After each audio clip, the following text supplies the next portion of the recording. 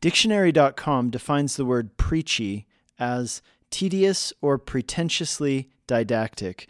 Apparently, this is what comes to mind when people hear the word preaching as well. Perhaps for this reason, some people I have encountered have suggested that churches should abandon the word preaching in favor of the word sharing. Rather than someone preaching a sermon, they suggest we ought to have someone share a message. Is this just splitting hairs? Is it just a matter of words? Does it actually matter at all? Well, it is a matter of semantics. But what is semantics? Semantics is the branch of linguistics that deals with the meanings of words and sentences.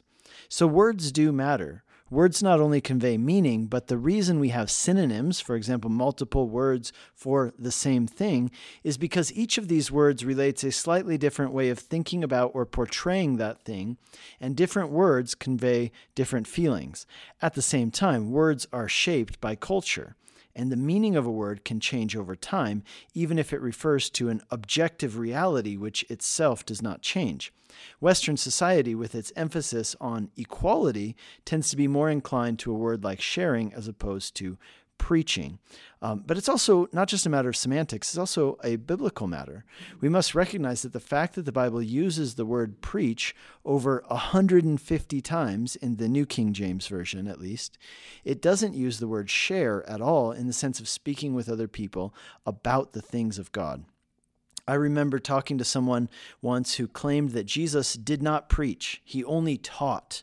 He only shared and taught. Her point was that Jesus wasn't preachy. The only problem with her argument is the fact that there are dozens of verses which tell us that Jesus preached, and that not only does it say that Jesus preached, but Jesus himself said that the very reason he came was to preach. And he said, let us go over here. Why? So I can preach. And then he trained and commissioned his disciples to preach. For example, in Luke 4, verse 43, he says, I must preach the kingdom of God because for this purpose I have been sent. Now, it's not just a matter of semantics, and it's not just a biblical matter, but it's also a practical matter.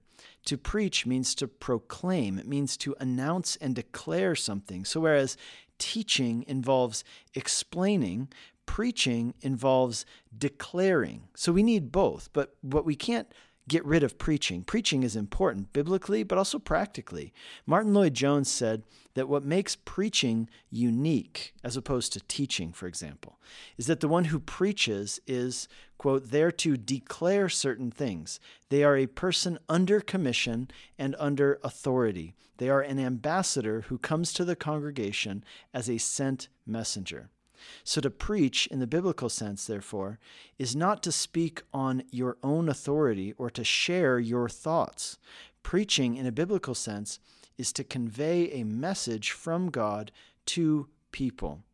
For this reason, I believe we should hold on to this biblical term.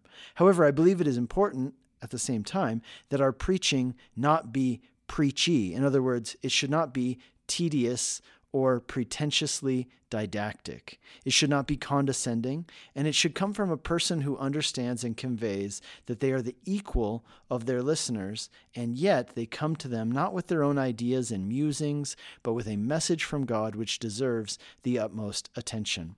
Something I often say is that good preaching comes from two loves. On the one hand, love for God and a desire to honor Him, and secondly, it comes from a love for people and a desire to serve them. Let me read you a few quotes from Martin Lloyd-Jones from his classic book, Preaching and Preachers, that give us some insight into his views, and I think they're good ones, on the role and importance of preaching. Here are some quotes. The most urgent need in the Christian church today is true preaching, and as it is the greatest and most urgent need in the church, it is obviously the greatest need of the world also. Another quote, you cannot read the history of the church, even in a cursory manner, without seeing that preaching has always occupied a central and predominating position in the life of the church. At this point, Lloyd-Jones clarifies that ministry to and care for people and marginalized people is a ministry and duty of the church, and it must happen simultaneous to and not in place of the proclamation of God's word. So when we ask the question, should we be preaching the gospel or should we be serving the needy? Martin Lloyd-Jones says it must be both. It can't just be one or the other. And he points to Acts chapter 6 to make this point, where the apostles appointed deacons, people who were capable and people who were full of the Holy Spirit, to minister to the needs of their community, the needy people in their community, so they could devote themselves to prayer and the ministry of the word, deeming it improper for them to neglect those things. Here's some more quotes from Lloyd-Jones on preaching. He says, Paul's last word to Timothy was, "Preach the word, be ready in season and out of season, rebuke, reprove, exhort with all longsuffering and doctrine." What is it that always heralds the dawn of a reformation or a revival? It is renewed preaching. Preaching is logic on fire. It is theology coming through a person who is on fire. The chief end of preaching is to give men and women a sense of God and his presence. Preaching should make such a difference to those who are listening that they are never the same again.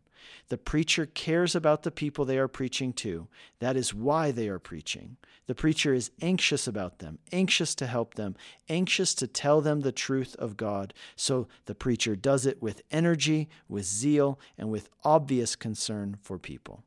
So may God use us to preach and to teach and to share his truth with others so that hearts, minds, and lives will be changed for the better.